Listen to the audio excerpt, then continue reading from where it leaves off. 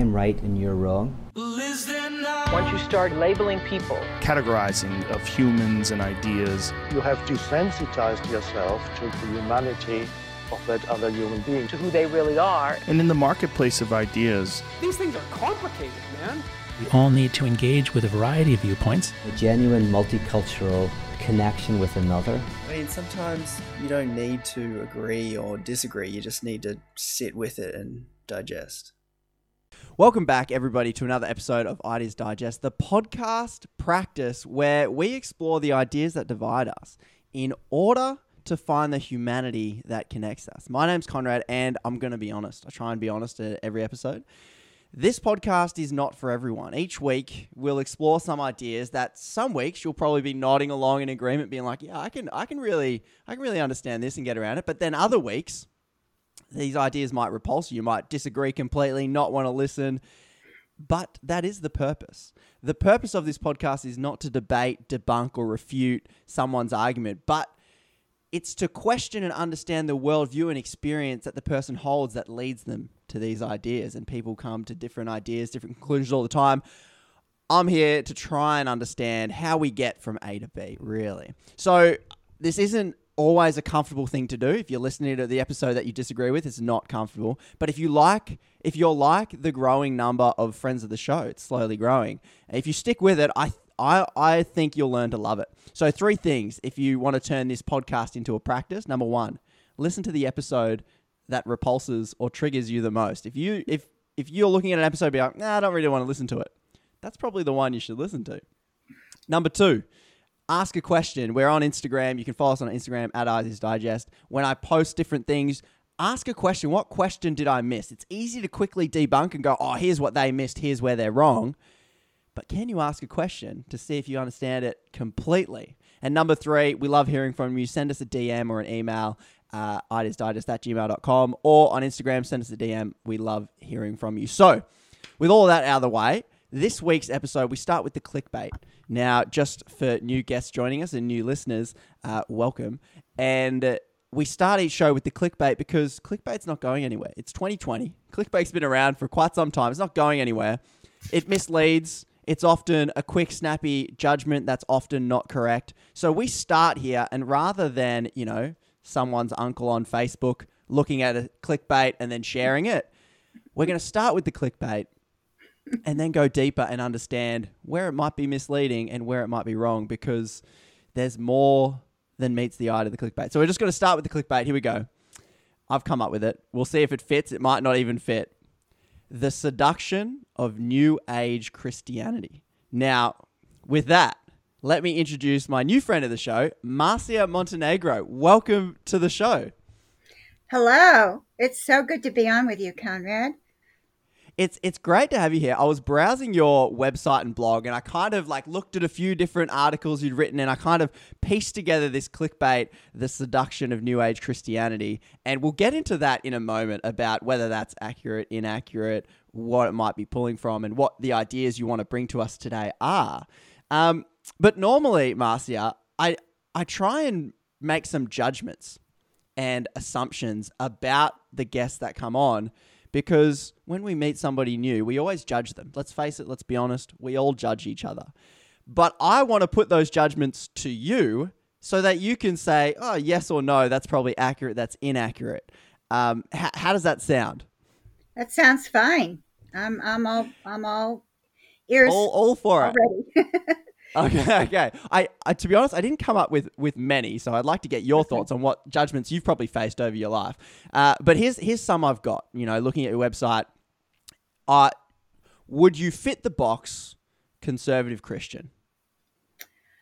Yes, as the way most understand it, probably, but not in maybe all areas, but generally speaking. Generally speaking, yes, with some nuanced detail. That's exactly right. Boxes are too small. We can't always fit. So the judgment that the judgment we might confess to you then, if when people say, oh, conservative Christian, they would come up with a few things would trigger, especially now in this current political climate. They would go, Marcia, you must be pro-Trump. Yes, and that was the exception I was going to make. I do not apply that politically. in all areas politically. So that's why I hesitate to say, well, yes, I fit that box, because people make it broader, in my opinion, than it should be. When I say conservative Christian, I'm thinking of the doctrines of Christianity, and not political ideas. Yeah, that is the common jump that people can make from the religious to the political. So then they might think, okay, conservative Christian then, Marcia, you must be judgmental, like I'm being right now. Okay, I would put it this way. No, I wouldn't call myself judgmental, because I also do not try to judge. I use God's judgment as he reveals it in his word. What he has already judged is very clear, and so I go by that. I'm not making judgments based on my own standards. Okay.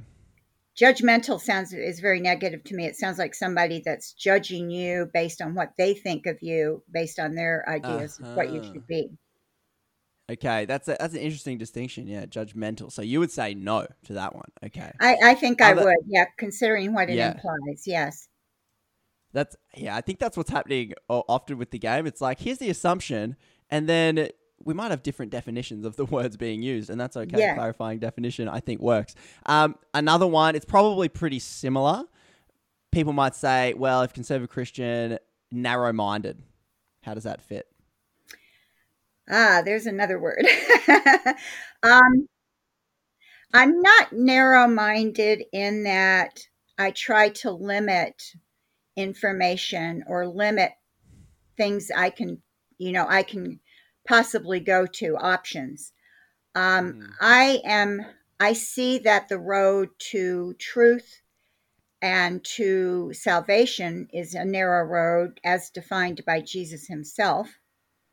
So it depends on what is meant by narrow-minded. If it's a narrow road to, to being with God and to salvation, then I would have to be narrow-minded. But narrow-minded to me reminds me of the word judgmental, and it's like you're restricting the way that you're seeing a person so that you aren't taking everything into account.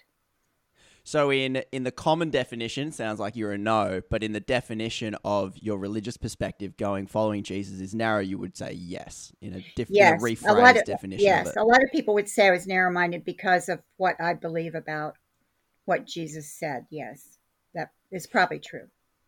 And another one I've got here, people might be hearing what you're saying, conservative Christian, talking about Jesus already. You must have been a Christian your whole life, like grown up a Christian, always been a Christian. Definitely not. Definitely not. No, and I think that's a big surprise to people. A lot of people assume I grew up as a Christian. What are some other assumptions that you've faced, Marcia, that people might have that are maybe accurate or inaccurate? Okay, yes, you have covered a few there. Oh gosh, I don't know. Let me see. I guess people assume that I am. Oh, I know one. People assume I'm afraid of some things that I critique or evaluate on my website or on Facebook, and they will often respond by saying, "What are you afraid of?" When for example, if I have declared something maybe spiritually dangerous, or I've said this idea is damaging, or whatever it may be, or this teaching is false, often the response will be, what are you afraid of? And I always have to explain, I'm not afraid. That's not what's causing me to say these things. So there is a big assumption. That's something I run into quite often. So that's one of them. What would you reframe it as when you say, I'm not afraid? Your response would be? Right. What I say is I am not afraid. What I'm doing is exposing something that I think should be exposed, either because it's false, it's spiritually damaging, or it's deceptive. And therefore I'm exposing it. And often what I'm exposing is something I used to believe. And so I point out that, I definitely am not afraid of it because I used to believe it myself. So it would be kind of silly that I would be afraid of it. So that's another thing I point out with that. Mm-hmm. That's probably a good place to start with. I'd love to hear about your journey to your current beliefs now. Now it's probably a bit it's probably a long journey or a short journey. I'm not sure, but I guess talk to me about what you're mentioning things you used to believe. Talk to me about, I guess, what you used to believe, and then your journey into this new beliefs you have. Okay, sure. I was involved for many years, for a good 20 years, or even a bit more, in various beliefs that come under the umbrella of New Age. And this included some Eastern religious beliefs and practices that started with Hinduism, and then Tibetan Buddhism, and then Zen Buddhism, which I stayed in longer than the other two. And at the same time, a very, very strong interest, which started in high school, in the paranormal. And those were kind of like parallel paths. So there was the paranormal or supernatural path, and then there was this Eastern religion path. And I was more or less following both of them pretty equally. So I became involved in various practices. I took classes on meditation. I took classes on psychic development. I took classes on astrology. I became a professional astrologer. That was my strongest interest. I also was involved in like other little bits here and there of things I picked up, or I would take a class on like numerology, palm reading, past life regression. I had started believing in reincarnation actually very early on. And when I say early on, I mean, when I look at my journey, this whole spiritual journey that I'm talking about, the belief in reincarnation really actually was almost preceded that. I had that belief, but I wasn't consciously on any kind of spiritual journey at that point. I was just interested, and I was reading about it and started believing it. And then after that, I began these other steps where I got involved in studying the Eastern ideas and the supernatural. So, this was really over a period of time. What started your interest in what you're calling the New Age and Eastern traditions and the paranormal? What age were you, and what were your parents' backgrounds? Okay. That may have led you into it. Why did you end up going that direction? Okay. Well, actually, my father was an agnostic and did not accept anything supernatural. So my interest definitely did not come from him. Okay. In fact, he sort of had an abhorrence for that. My mother had been raised as a Baptist in a Christian home. However, she was not really living her life in any kind of obvious Christian manner. I don't mean she was, living a wild life or anything, but she wasn't, I never saw her pray or read the Bible. The only thing she did really was that she made my sister and me go to church. So she felt church was very important. However, we lived in different countries. My father was a Foreign Service officer, so we were in these other countries where the churches were sort of generic. And, I don't believe I got very much specific teaching in any of those places. When we came back to the United States, I did start going to a Baptist church, and I went to everything there. I went to Sunday school and, to the service, and I was very dutiful. I did everything I was supposed to do, but I didn't really have a concept of the beliefs. For whatever reason, they didn't really mean anything to me. And I began questioning them when I was about, I'd say 13 and 14. I was really questioning them. And then in high school, when I went to high school, I was 15, my friends were not Christians. But they were all very dedicated to their belief, and they were all different. You know, one was a Mormon, one was a free thinker, one was a Quaker and a very strong pacifist, and another one was Baha'i. And each of them really was dedicated to their particular belief. And I thought, you know, if they are so dedicated to their belief, there might be something I could get dedicated to, because I don't feel that Christianity is really for me. So at that point, I began thinking that I could explore other spiritual paths, but I was very limited in high school. I didn't really have the resources or the time for that. So it was something that I started more later when I went to college. And even there, I couldn't do that much of it because I was busy doing my work and studying and, you know, taking tests. But I did meet up with some people there who were into some of these ideas, like, you know, seeing auras or using tarot cards and things like that. And that intrigued me. Plus, it was in college, which introduced me to the Eastern religions because I did a special project on Gandhi. And that got me very interested in Hinduism.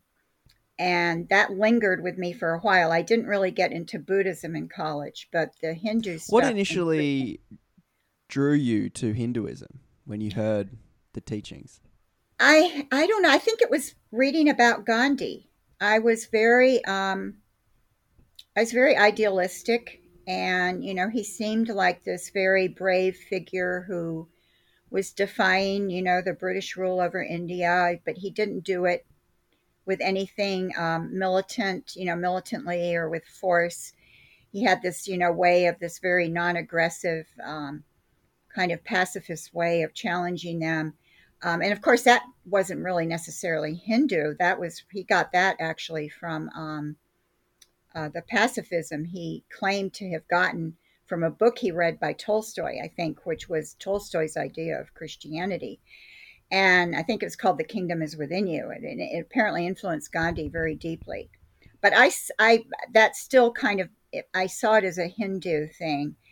And later, that interest in Hinduism, a few years after college, caused me to start reading, you know, books more about the real Hindu ideas that went beyond Gandhi's life.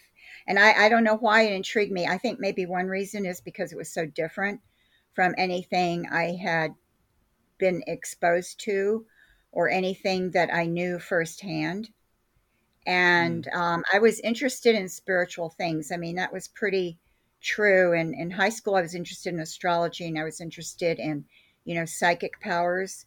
And so I had this interest in the invisible, in the unseen realm, and in the spiritual realm that was there. Did you experience any of the quote unquote spiritual, like when you were saying you were doing like tarot card reading and things like that? Like what's that experience? What was that experience like for you when you occupied this world and were, I guess, a part of these practices and worldview?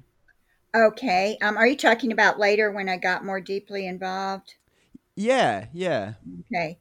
Because I did have a few experiences before, like in college. But yeah, when I was more deeply involved, I had quite a lot of experiences.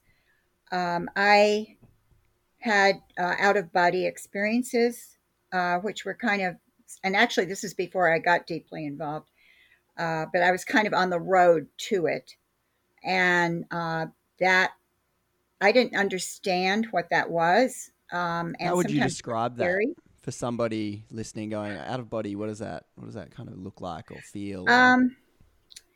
It was a feeling of being weightless and then drifting away from your body and then finding yourself somewhere. I never knew, you know, well, in some cases I was in the same room where I was sleeping or where my body was on the bed. But in other cases, I was like somewhere like in, I don't know where I was. I was just in some, like, it's almost like being in outer space, but it didn't look like outer space. Sometimes it was not very clear what I could see. It was sometimes buildings. These were not dreams either, because I've always had I've had dreams all my life. I used to have nightmares as a child, and I'm very clear on when I have a dream. It's very clear to me when I wake up, that was a dream. And these were not dreams. These were very real. Often they would happen when I was awake. So, or, I was about to fall asleep or I was wide awake. And so they were not dreams. They were often mostly confusing experiences.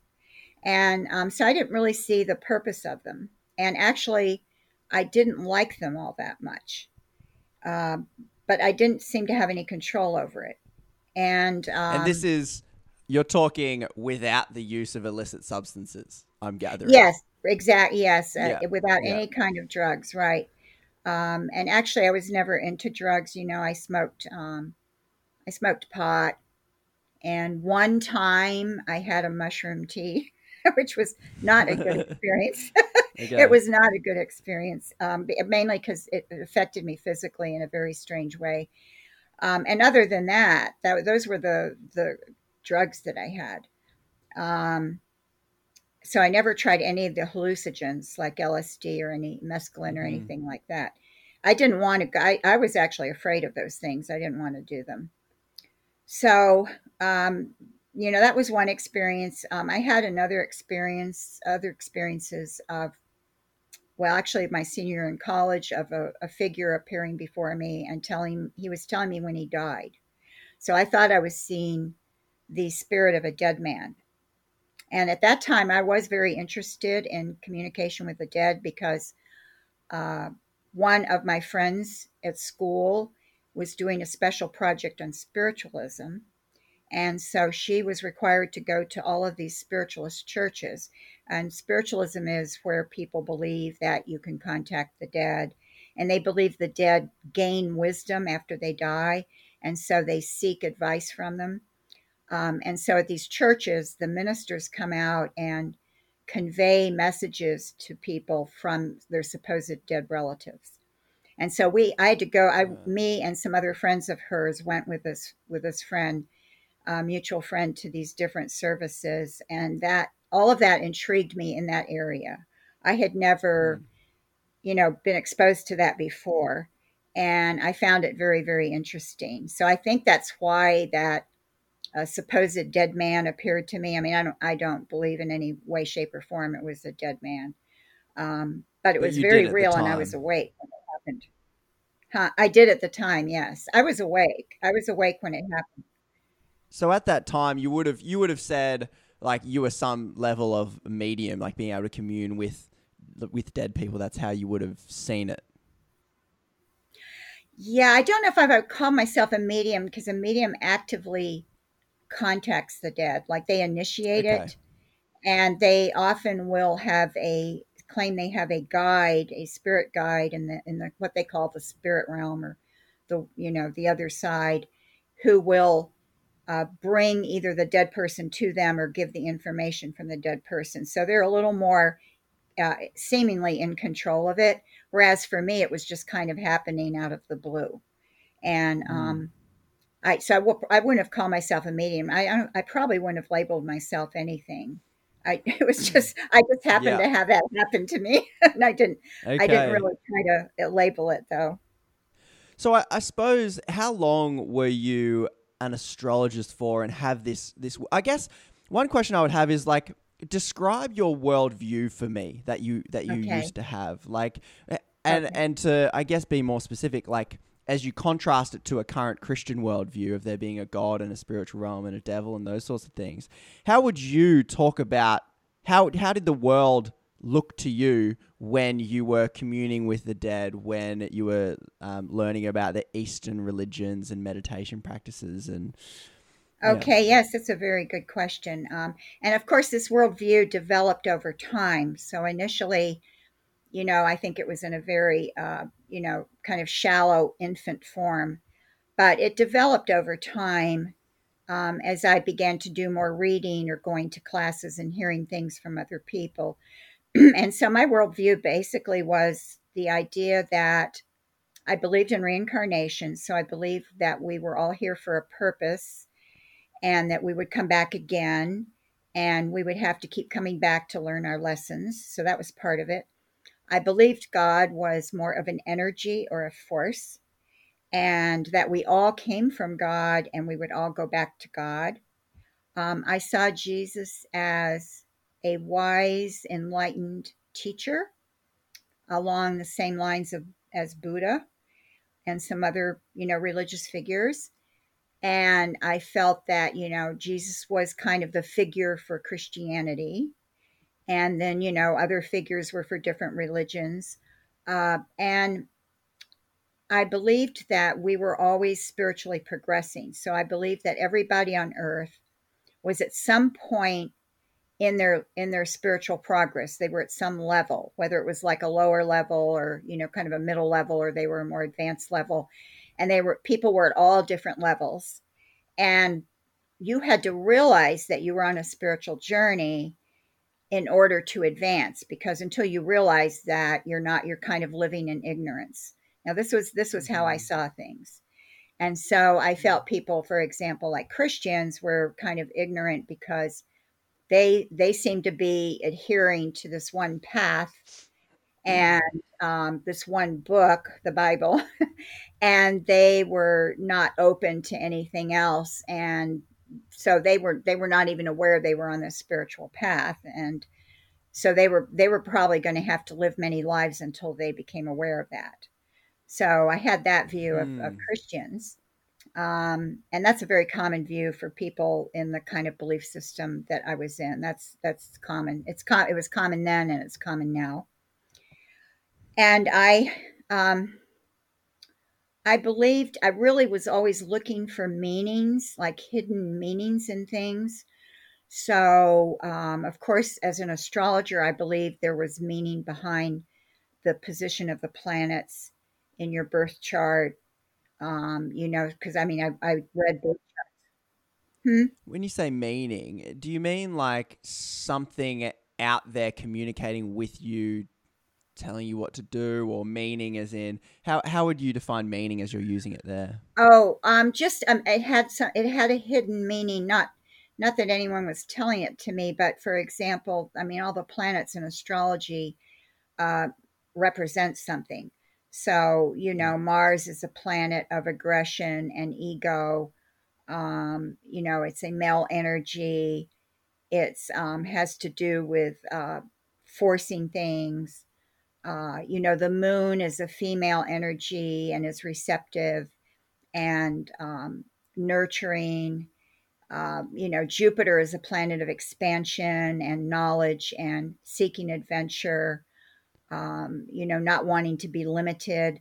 So that those kind of meanings, which go along with the zodiac signs that can be applied to you as a human. When you look at that, you go, oh, well, this is likely going to happen. Would you say you believed those things in a way that was like metaphorical or very literal? Like Mars is literally like sending beams of energy that we receive here, or was it like a metaphor being like, oh well, Mars can represent this, and like was it metaphorical or literal in how you're talking? It was definitely more metaphorical. It was symbolic.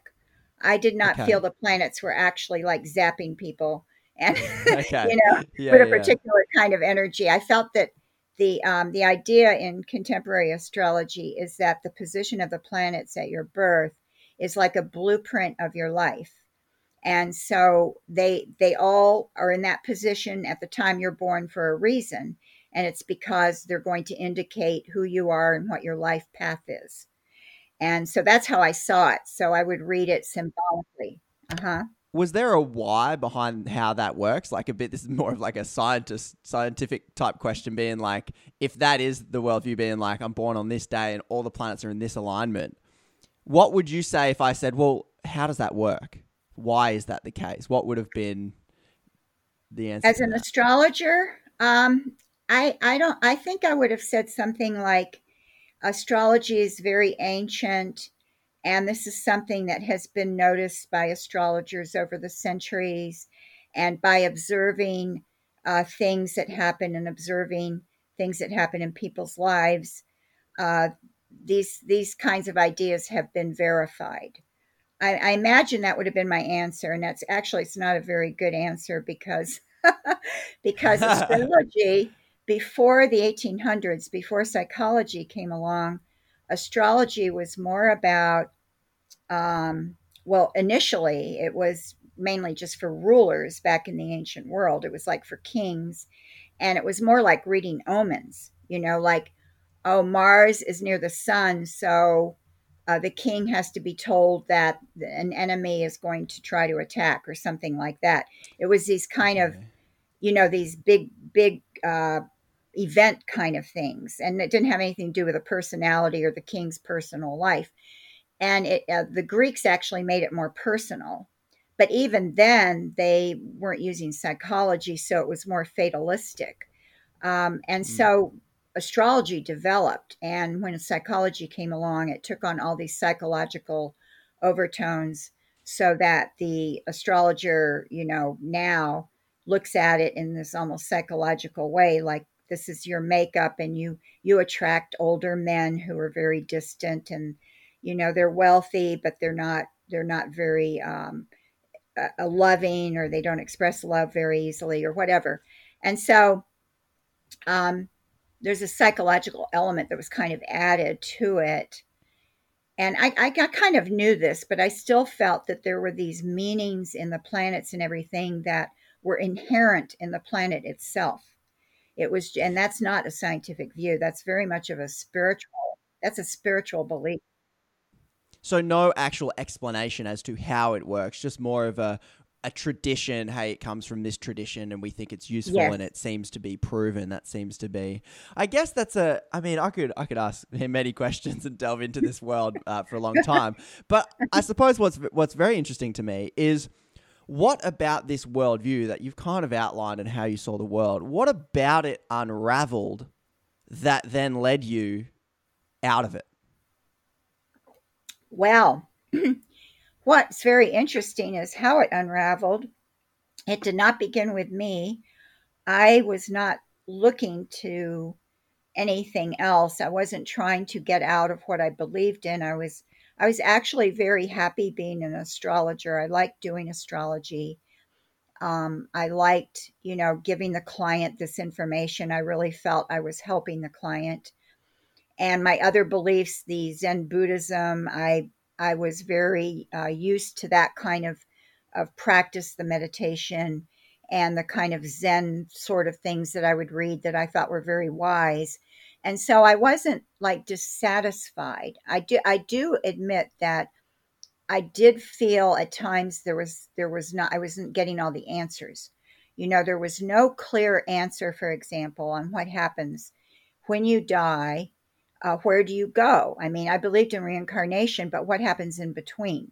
Where do you go? And there were different answers on this. Different people had different teachings on what happens to you when you die. And then who decides when you come back, and who decides how you're going to come back? Okay, so now I'm going to come back as, this man named Jim, who lives in New Zealand or something. And good guy. I know a guy named Jim from New Zealand. Yeah. A guy named Jim in New Zealand. And yeah, well, no, he's in Australia now, but yeah. Okay. And it's like, who's going to decide that? Do I decide that, or is that decided for me? And if it's decided for me, who decides it? So, and what happens ultimately at the end when you no longer reincarnate, supposedly you have reached the state of enlightenment, and you kind of merge with the God energy, which means you would lose your individuality. And I sort of wondered, well, what would that be like? Because it doesn't sound very inviting to me. And so I had these little, like these questions in my mind, but they weren't enough to make me want to leave. They were just kind of there. And so what happened was actually, and it was really a supernatural thing. Although at the time, I don't know if I thought of it that way. I had this, the best word I know for this is compulsion. I had a compulsion to go to a church. Now, I haven't been going to Christian churches, so I wasn't interested in going. So I didn't understand why I had a compulsion. And it wouldn't go away. I kept waiting for it to go away, and it wouldn't go away. And it actually started, I was president of the Astrological Society, and it actually started the last few months of my term as president. It started like in April, and then it went on into May and June and into the summer. And in August, I went to an astrological conference in Eugene, Oregon, and I did a couple of presentations there.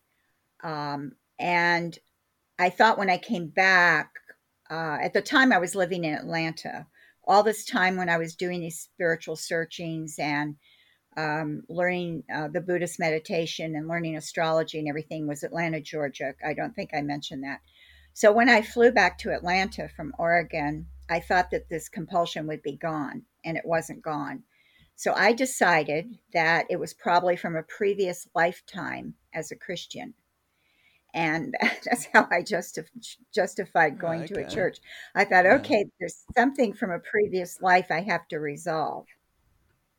And so I went to a large church downtown Atlanta where I was pretty sure nobody knew me.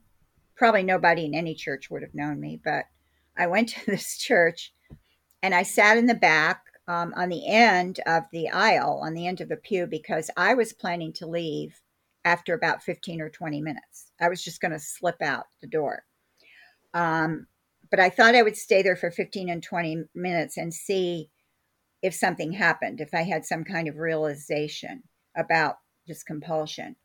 Well, the service began and everyone stood up and they were playing music, and they had a procession from the back of the church down the aisle of the choir members and the ministers.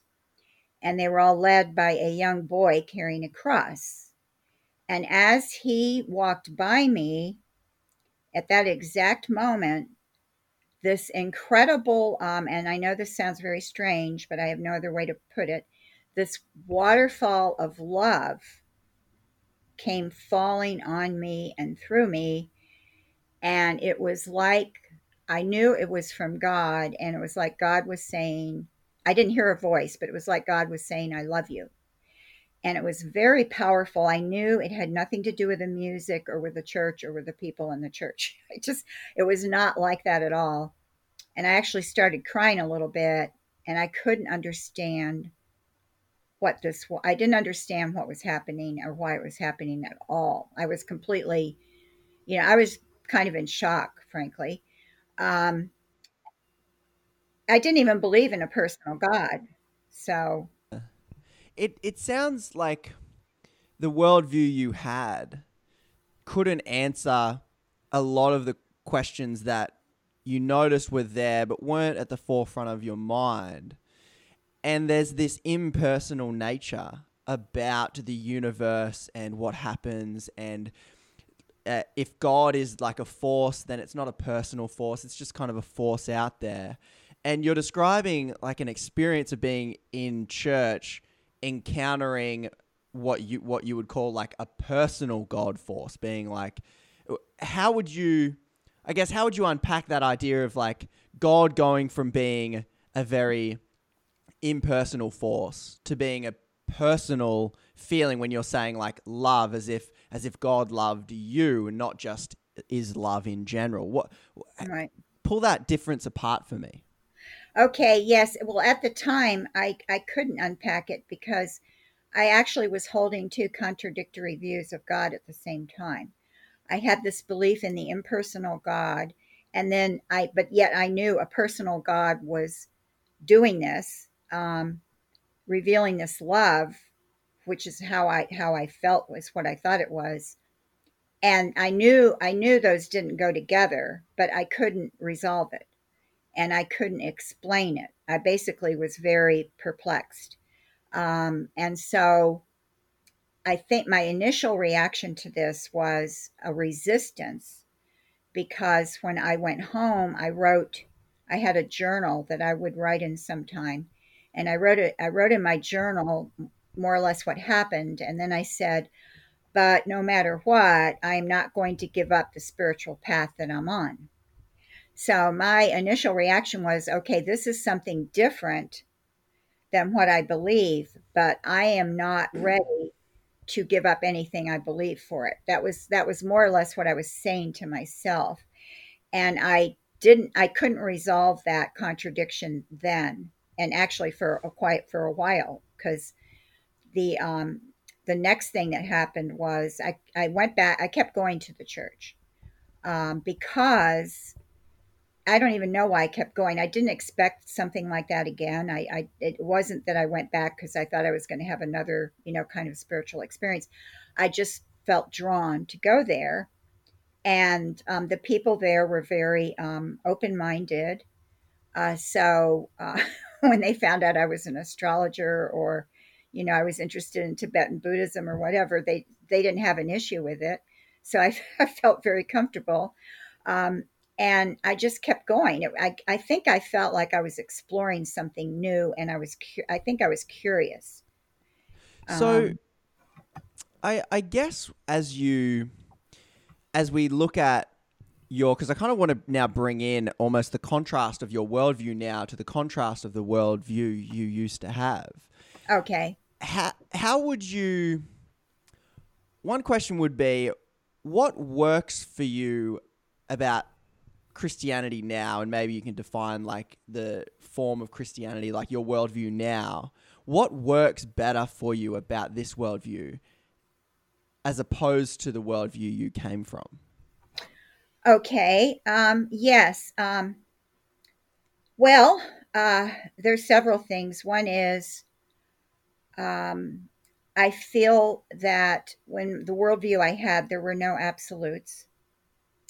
Everything was relative. And I liked it that way. But the contrast of what I believe now is knowing the absolutes, and the absolutes make a lot more sense. It's much more logical. It's much better and more rational way of explaining things. These are some of the things I've noticed. I also have realized that truth is not some kind of abstract thing that you're always going after, some kind of vague thing, or it's not something that you just claim as your own because of your own personal experience, but truth is actually real and is actually embodied in Jesus Christ. And he did say, I am the way, the truth, and the life. And so truth is a person. It's not this abstract kind of thing. That's another big difference. There's so many things. I feel a peace that I did not have then. What I had then was a searching. My whole attitude was about searching for answers, searching for more truth, fitting those pieces into my life that seemed to fit, and going on this kind of almost an endless journey, a journey that would go on through many, many lives, which had a lot of appeal for me.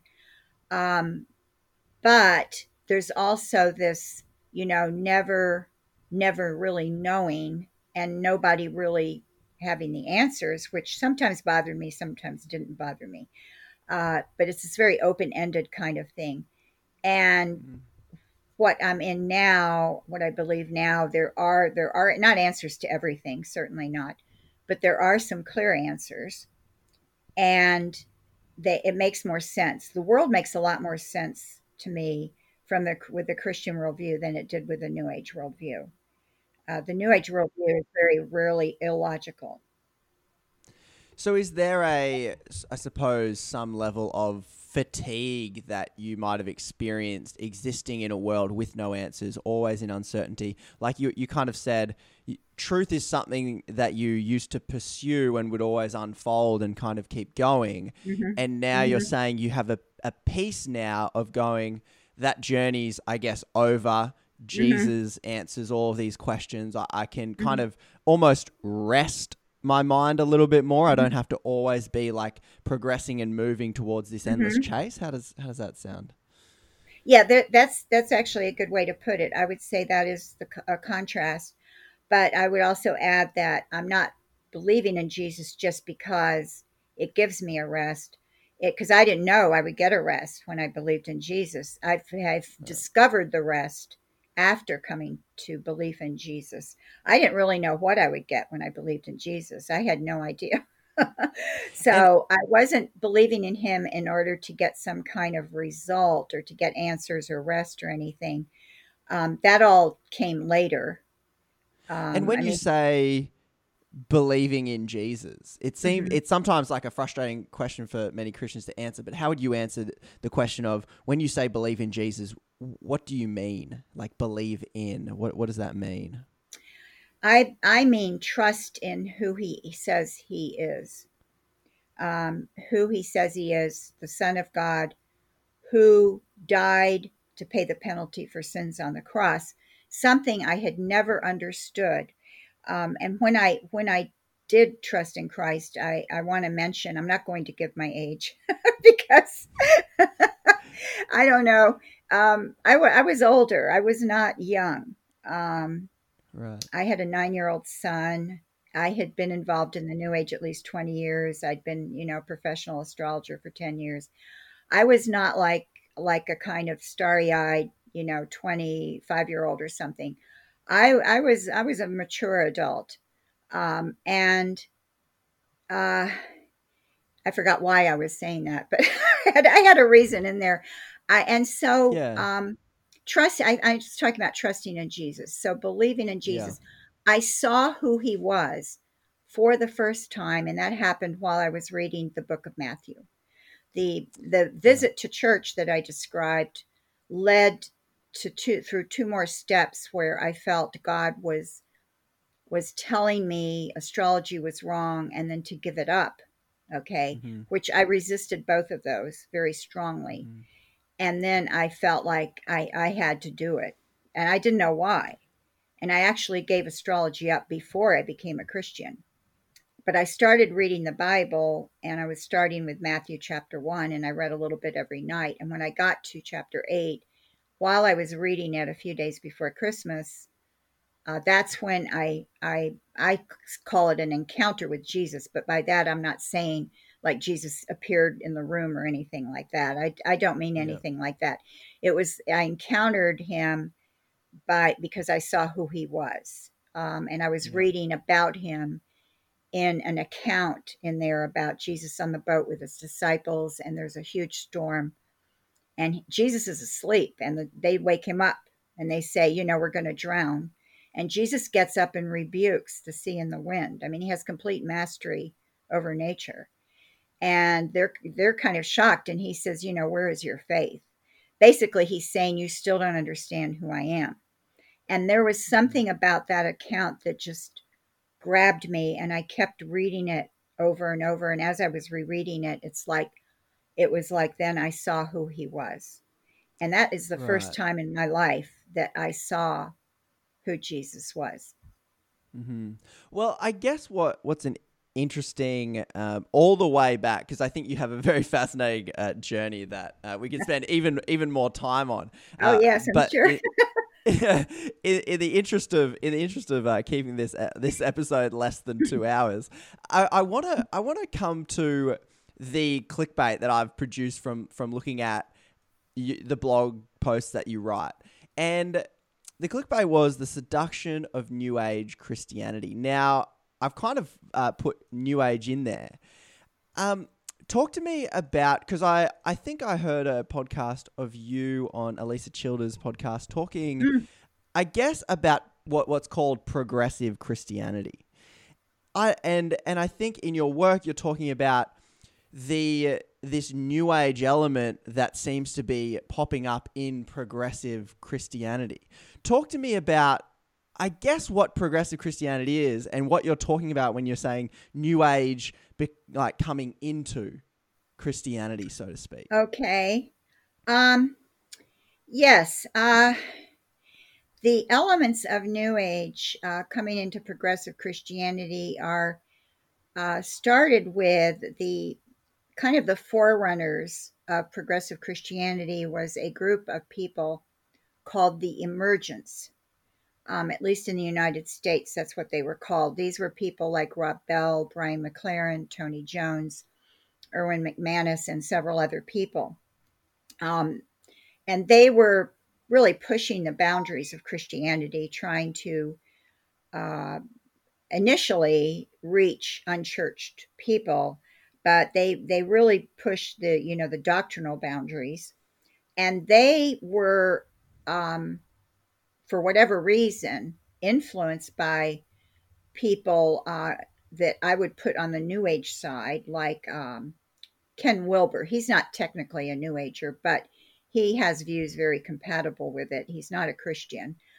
Ken Wilber was a big influence on them.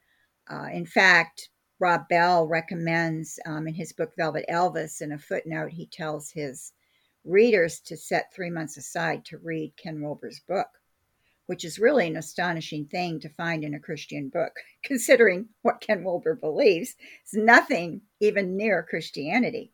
So when you're talking about what Ken Wilber believes, you're saying Ken Wilber sees the world in a way similar to how you used to see the world, like more of a God as a force, as a less of a personal deity.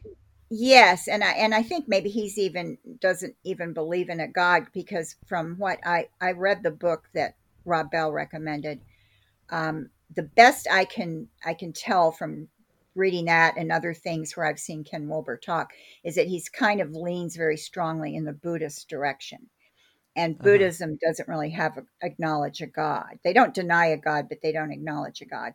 But I did initially, when I was first learning about him, see him as kind of New Age.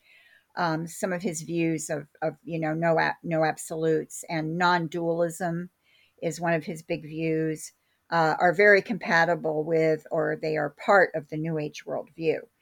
Certainly as a New Ager, I would have been comfortable with a lot of his beliefs. So that's one element. And then there's just other elements where they seem to admire people like Matthew Fox. Matthew Fox kind of has his own specific belief system, but I would put him in a category of New Age, and he's actually a big influence on the New Age, even though he's an Episcopal priest. So Matthew Fox seemed to be somebody they admired, and would even recommend, these people.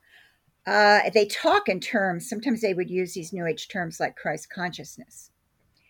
And it seemed like as the emergence became the progressives, maybe around 2010, 2011 or so, they were much more open to other New Age things, such as the Enneagram, which comes straight out of the New Age. And they were introducing that at their conferences. And that was partly due to Richard Rohr, because Richard Rohr wrote a book on the Enneagram. And Richard Rohr had been a favorite of the emergence and has been an influence on progressive Christianity since the beginning. His influence is absolutely incredible. And even I would not call Richard Rohr a New Ager, but this is what I say about him. Many of his views are very compatible with New Age. And if you didn't really know what he believed and you heard some of the things he said or read some of them, you might think he's a New Ager. Now, like I say, I don't call him that. He doesn't exactly fit that category.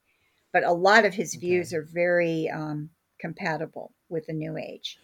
And he's a tremendous influence on the progressives. So in that sense, there are these either some New Age or New Age-like ideas that are in the progressive camp. What problems do you, as you critique it, what problems do you see when you say, well, because I'm hearing you say, people like Rob Bell are talking about ideas that are compatible with the New Age. Now, by default, do you think that is problematic because it's compatible with the New Age? Would that be your position? And if so, why? Oh, yes, definitely. Because the New Age is completely contrary to Christianity. They don't mix. It's like oil and water. It absolutely will not mix. Parts of it can appear to be Christian or be compatible with Christianity, but when you really understand the context, it doesn't mix at all. So when you say it doesn't mix, like if we make it a concrete and go, what is it about, say, Rob Bell or Richard Rohr and their teachings that Okay. you're saying doesn't mix like oil and water? Like what is not working in that? Okay. Well, Richard Rohr, for example, is a panentheist. He believes that Christ and God. I'm never clear on with him whether when he says Christ he includes God or not, but he believes Christ is in creation because he actually teaches the first incarnation of Christ was creation. And the second incarnation was as Jesus. Okay, this is absolutely nothing you would find in Christianity at all.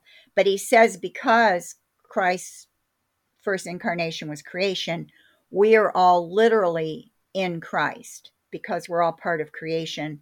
We are literally in Christ. We've never been separated from Christ or from God. So we don't need redemption. Okay, there's the crux of Christianity is that everybody needs redemption. And he's exactly the opposite. Nobody needs redemption. But what he thinks they need is an understanding. They need to have a new consciousness of the truth, a new paradigm. And that's what he's all about. He wants to teach his paradigm. And so there's some huge contrast right there. He also doesn't believe that Jesus died for sins because he doesn't think sin is a problem. So that's a completely different view of the atonement, versus what Christianity and the Bible teach and what Jesus himself said. So there's another huge different. I mean, the differences are so vast that, it's like, it's just polar opposites. To get, I guess, specific about some of the things you're talking about there, it sounds as if you're saying because of some of these ideas he has, like the universal Christ, panentheism, which is God is within all, and so God is within us, within the trees, within all of creation. And then you're saying that leads to, well, if Christ is everywhere, then we've never been separate from the Christ, and therefore God's death on the cross doesn't fit, I suppose, the penal substitutionary atonement worldview that says Jesus died for our sins to reconcile us to God. Right. What do you see as problematic? Like, what do you think if somebody listening goes, no, I really like how Richard Rohr paints a new picture of Jesus on the cross, or I like how he shows that, all of creation is God's creation. What do you see? How do you see that being problematic for somebody, apart from the fact that it doesn't line up with certain views of Christianity? Well, I guess I would say to that person, or I guess to you, why isn't it problematic? Of course, because my view is that since we do need redemption, if you're going to believe what Richard Rohr teaches, you're going to have a false sense of security that you are okay just believing you're already in Christ. You have divine DNA, as Richard Rohr always says, and we're never separated from God, and everybody is going to be taken to a point of perfection through this universal Christ power. And so you have a false sense of security that you're okay the way you are. You don't have any sins that need to be forgiven. And of course, in the Christian worldview, and even according to what Jesus said, if you don't turn to the true Jesus Christ, you will have an eternal death, which is eternal separation from God. And I care for people. I don't want them to go on that path. So also Jesus told his followers to teach the gospel and spread the news about him. And so I feel very compelled to do this. This is the ministry, God led me to. And I'm seeing so many people now fall for Richard Rohr's ideas. And I feel that they are feeling good, and they are getting what they think is a sense of peace from what Rohr is teaching. And I can understand why, but it's going to lead them really to a very dark future. So I can't be silent in the face of that. I'm not. It's not easy for me to be silent anyway, but especially in the face of a massive teaching and influence that is so contrary to the true Jesus Christ, whom I love. I must say something. So it sounds like you're saying salvation, you can only truly be saved and have eternity if you accept Jesus in the manner of dying for your sins as your savior, in that very, I suppose, like what people might call traditional Christian worldview. And if you confess your sins and admit that, you want to choose God's way and not your way, then you'll have eternity. And what it sounds like you're saying is ideas that perhaps Rob Bell might talk about in books like Love Wins, where he talks about, is your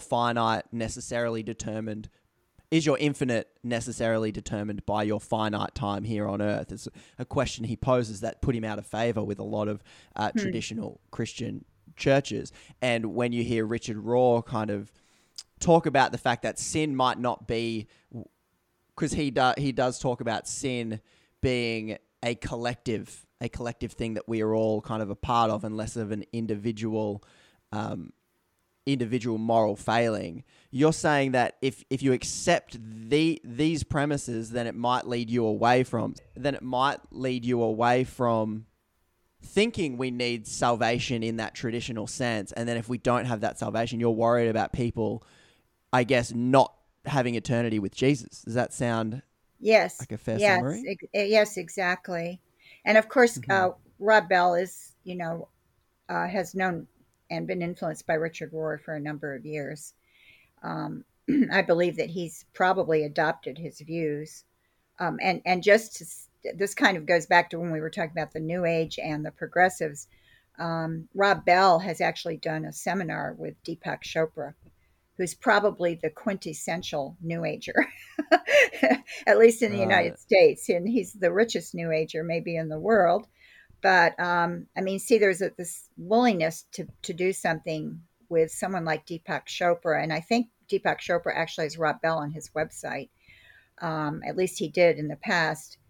And I think he's still there. It shows that Rob Bell is not adhering to Christianity anymore. I don't even know if he calls himself a Christian.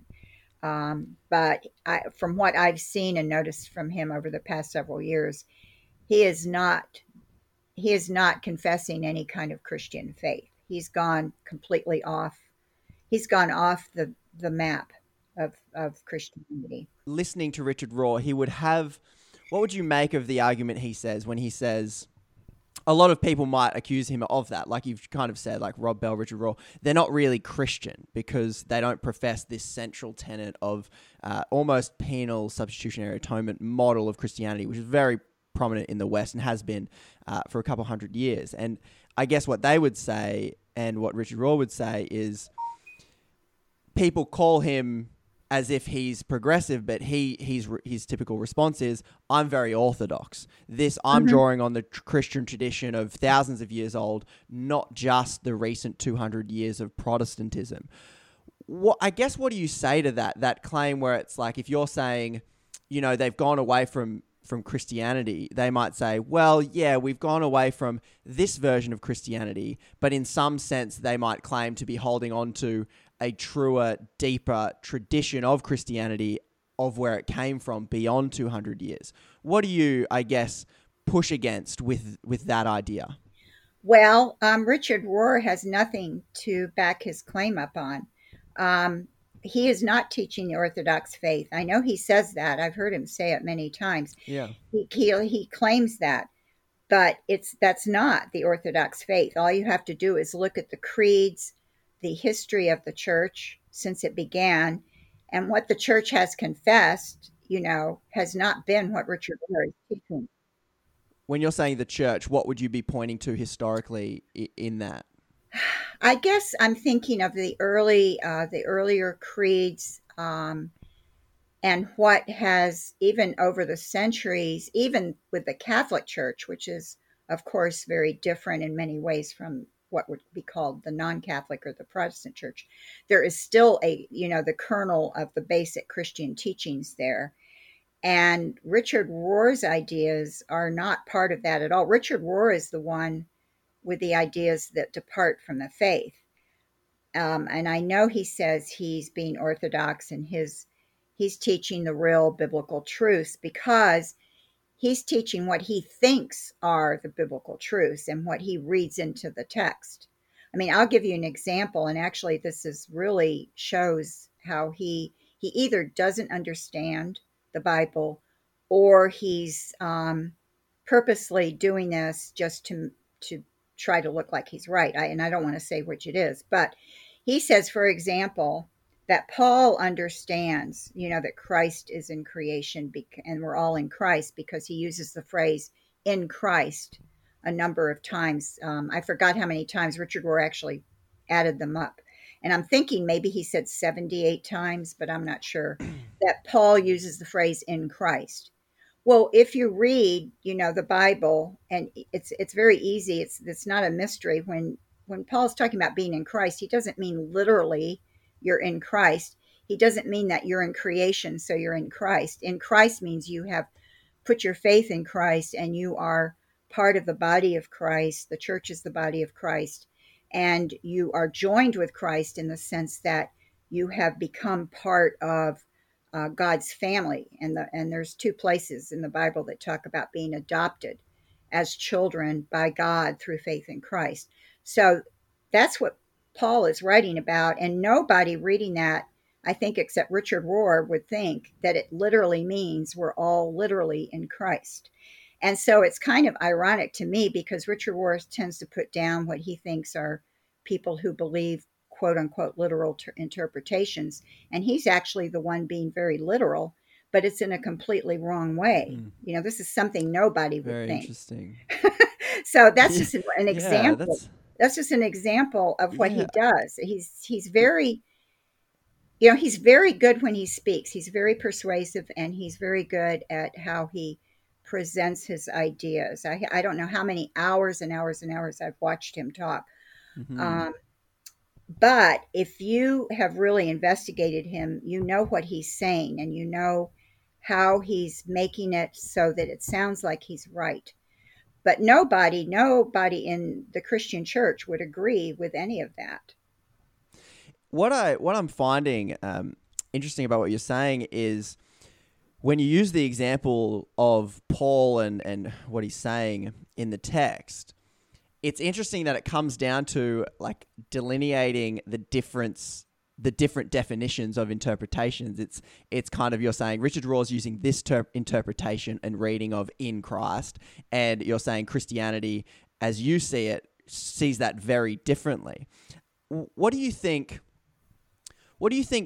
draws? Because on our show, Ideas Digest, we're continuing to explore a lot of people of probably the millennial generation that have deconstructed from probably maybe your brand of Christianity, which is more like the conservative, and it's a common trend going that way, and a lot of them are going and being very drawn to the Rob Bells and the Richard Rohrs because they're not becoming. A lot of them are not going hard atheist, being like, I don't believe in anything. But the trend seems to be going, yeah, I definitely don't subscribe to maybe the penal atonement theory. I think there's something in Jesus. I think Rob Bell outlines this and Richard Rohr talk about it. What do you think is drawing, I guess, either pushing the millennial generation out of traditional Christianity, and what is drawing them to people like Rob Bell or Richard Rohr? Well, I think it could be several factors. I think some of them may have had a very legalistic upbringing, perhaps. Maybe their type of Christianity they were in or the church they were in was very legalistic and had a lot of rules, or at least gave the impression there were a lot of rules, or they didn't answer questions maybe that these people had. And so they felt like, well, you can't answer these questions, or you can't explain this thing in the Bible that I don't understand. So I'm going to, keep looking, or maybe this is inadequate, because I'm not making sense of this.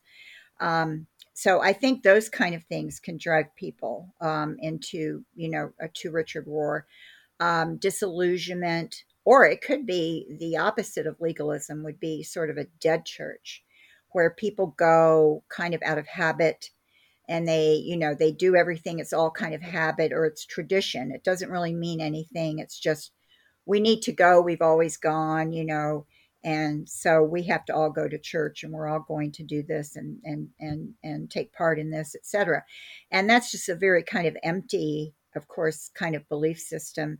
And it's an empty system. I mean, nobody likes that unless you want to rationalize it, but younger people aren't going to do that. So they're going to be like, this is not anything really spiritual for me. I need something that's really spiritually, really spiritually deep. And, I'm not finding it here. So I think that kind of thing also. And unfortunately, I think a lot of churches are like that. I think there's a lot of churches that are not really doing what they're supposed to be doing as churches, and they're either legalistic, or they're dead, or they're very shallow oriented. What do you think when you're saying like a dead church, like people just going through the motions, no one's really passionate, everyone's just kind of rocking up? I guess the progressive Christian, or maybe the millennial that's left, would say they might pinpoint the doctrines and go, listen, these didn't work. They didn't lead me to more love, inclusion, and acceptance. In fact, I was just more judgmental. I wasn't passionate about life and all these things. They might point to the doctrines and say that's why it's dead. What would you point to when you look at some of these churches that you might be talking about? What do you think leads people in a church to kind of go through the motions and just kind of be like, not passionate? I think maybe because they forget what the central person of Christianity is, Jesus Christ. If you start making it about something else, if you start making it about traditions, or making it about you need to do this in order to be a good Christian, or, you should be doing that, or you shouldn't be doing that, and it becomes like this performance kind of thing, or maybe too judgmental. You said that, and so you're not a good Christian. Instead of trying to lovingly point out to the person maybe something they did wrong, like let's talk about this and let's see where you are in your journey with Christ. They kind of just make the person feel bad. So I think when it becomes like very performance oriented, you really lose the core of what the church is about, which is Jesus Christ, who is the founder and the head of the church. And if you lose sight of that, you will go downhill very fast. And it takes work and effort to keep Christ as the focus. It's a constant job. It doesn't happen automatically. And it's something that has to be constantly cultivated by the leaders in the church, and also by the congregation, or the members have to be aware of this and participate. And if you don't, the church can go sideways in all kinds of directions, whether it's legalistic or dead or shallow, or whatever it starts becoming, or maybe false teachings. It may start going in a direction that seems spiritual, but it's accepting really kind of false spirituality. That's another direction. All of that can happen when you lose that spoke of the wheel, which is Jesus Christ. And like, how you always hear from people, marriage counselors, like, you have to be working at your marriage. If you don't, your marriage will start, kind of disintegrating if the people aren't really actively cultivating it and cultivating their relationship with each other. That's very true for the church as far as Jesus Christ goes. It takes effort. How do you see those millennials or whoever who might be leaving traditional Christianity or conservative Christianity and moving towards the progressive? How do you view them? Well, I'm a mother, so I feel very maternal towards them. I feel, yes. I feel for them. I don't dislike them or anything like that. I feel for them. I feel sad. I feel, I feel a sense of compassion for their plight, for maybe their lack of, maybe they weren't taught well, maybe they didn't really get good teaching in their church. And I don't want to always blame the church. Maybe they were in a good church and they just personally, for whatever reason, rejected it. But, I feel like they aren't really getting the message of Christianity, and so they've gone somewhere else to get what they think is a real Christian message, or maybe a better Christian message. And it's going to be, it's not going to be the real thing. And so I hate to see people being deceived. So my feeling towards them is one of kind of sadness and wanting, this is what I do in part of my ministry when I write things or I'm doing interviews or talking or whatever it may be, is hoping that some of those people hear what I say and hear that there is a genuine Jesus Christ that maybe they didn't get to know or get to hear about, and don't give up on that just because of your experiences, in whatever church you were in or maybe the family you were in. Don't give up on that. You've read enough of the Richard Rohr, Rob Bell, and the books they cite. How do you think the progressive Christians or people leaving the church, how do you think they see you and your reading and understanding of the Bible? Well, see me personally, or maybe you as a person, or the Christianity you represent even? Probably, I think they might assume, based on maybe some articles they see, on my website or some Facebook posts, just initially, they might assume I am representing something that they have left and that I don't understand them, that maybe I am being too narrow in my thinking, and maybe they even assume I've judged them, or I think they're like horrible people because they like Richard Rohr or something.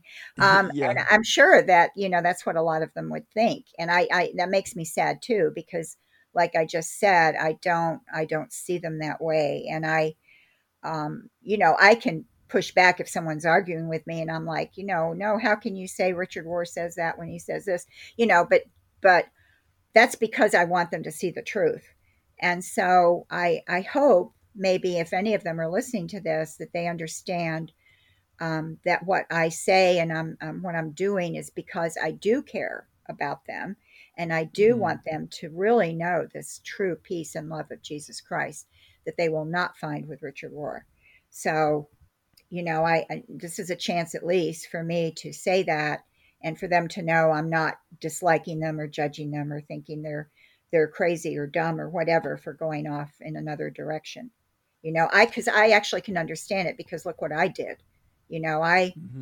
I basically left what I thought was Christianity and searched in these other areas that were even more foreign, even more alien to Christianity, for many, many, many years. So who am I to say to them, well, what in the world are you doing? Marcia, thank you so much for taking so much time to chat to us. I really feel like, you embodied the Ideas Digest process, experimenting with different perspectives and answering my questions. Is there anything you would like to add or sum up in case you missed anything that you'd want to just put out there? Well, let's see. I think we covered a lot of things here. Yeah.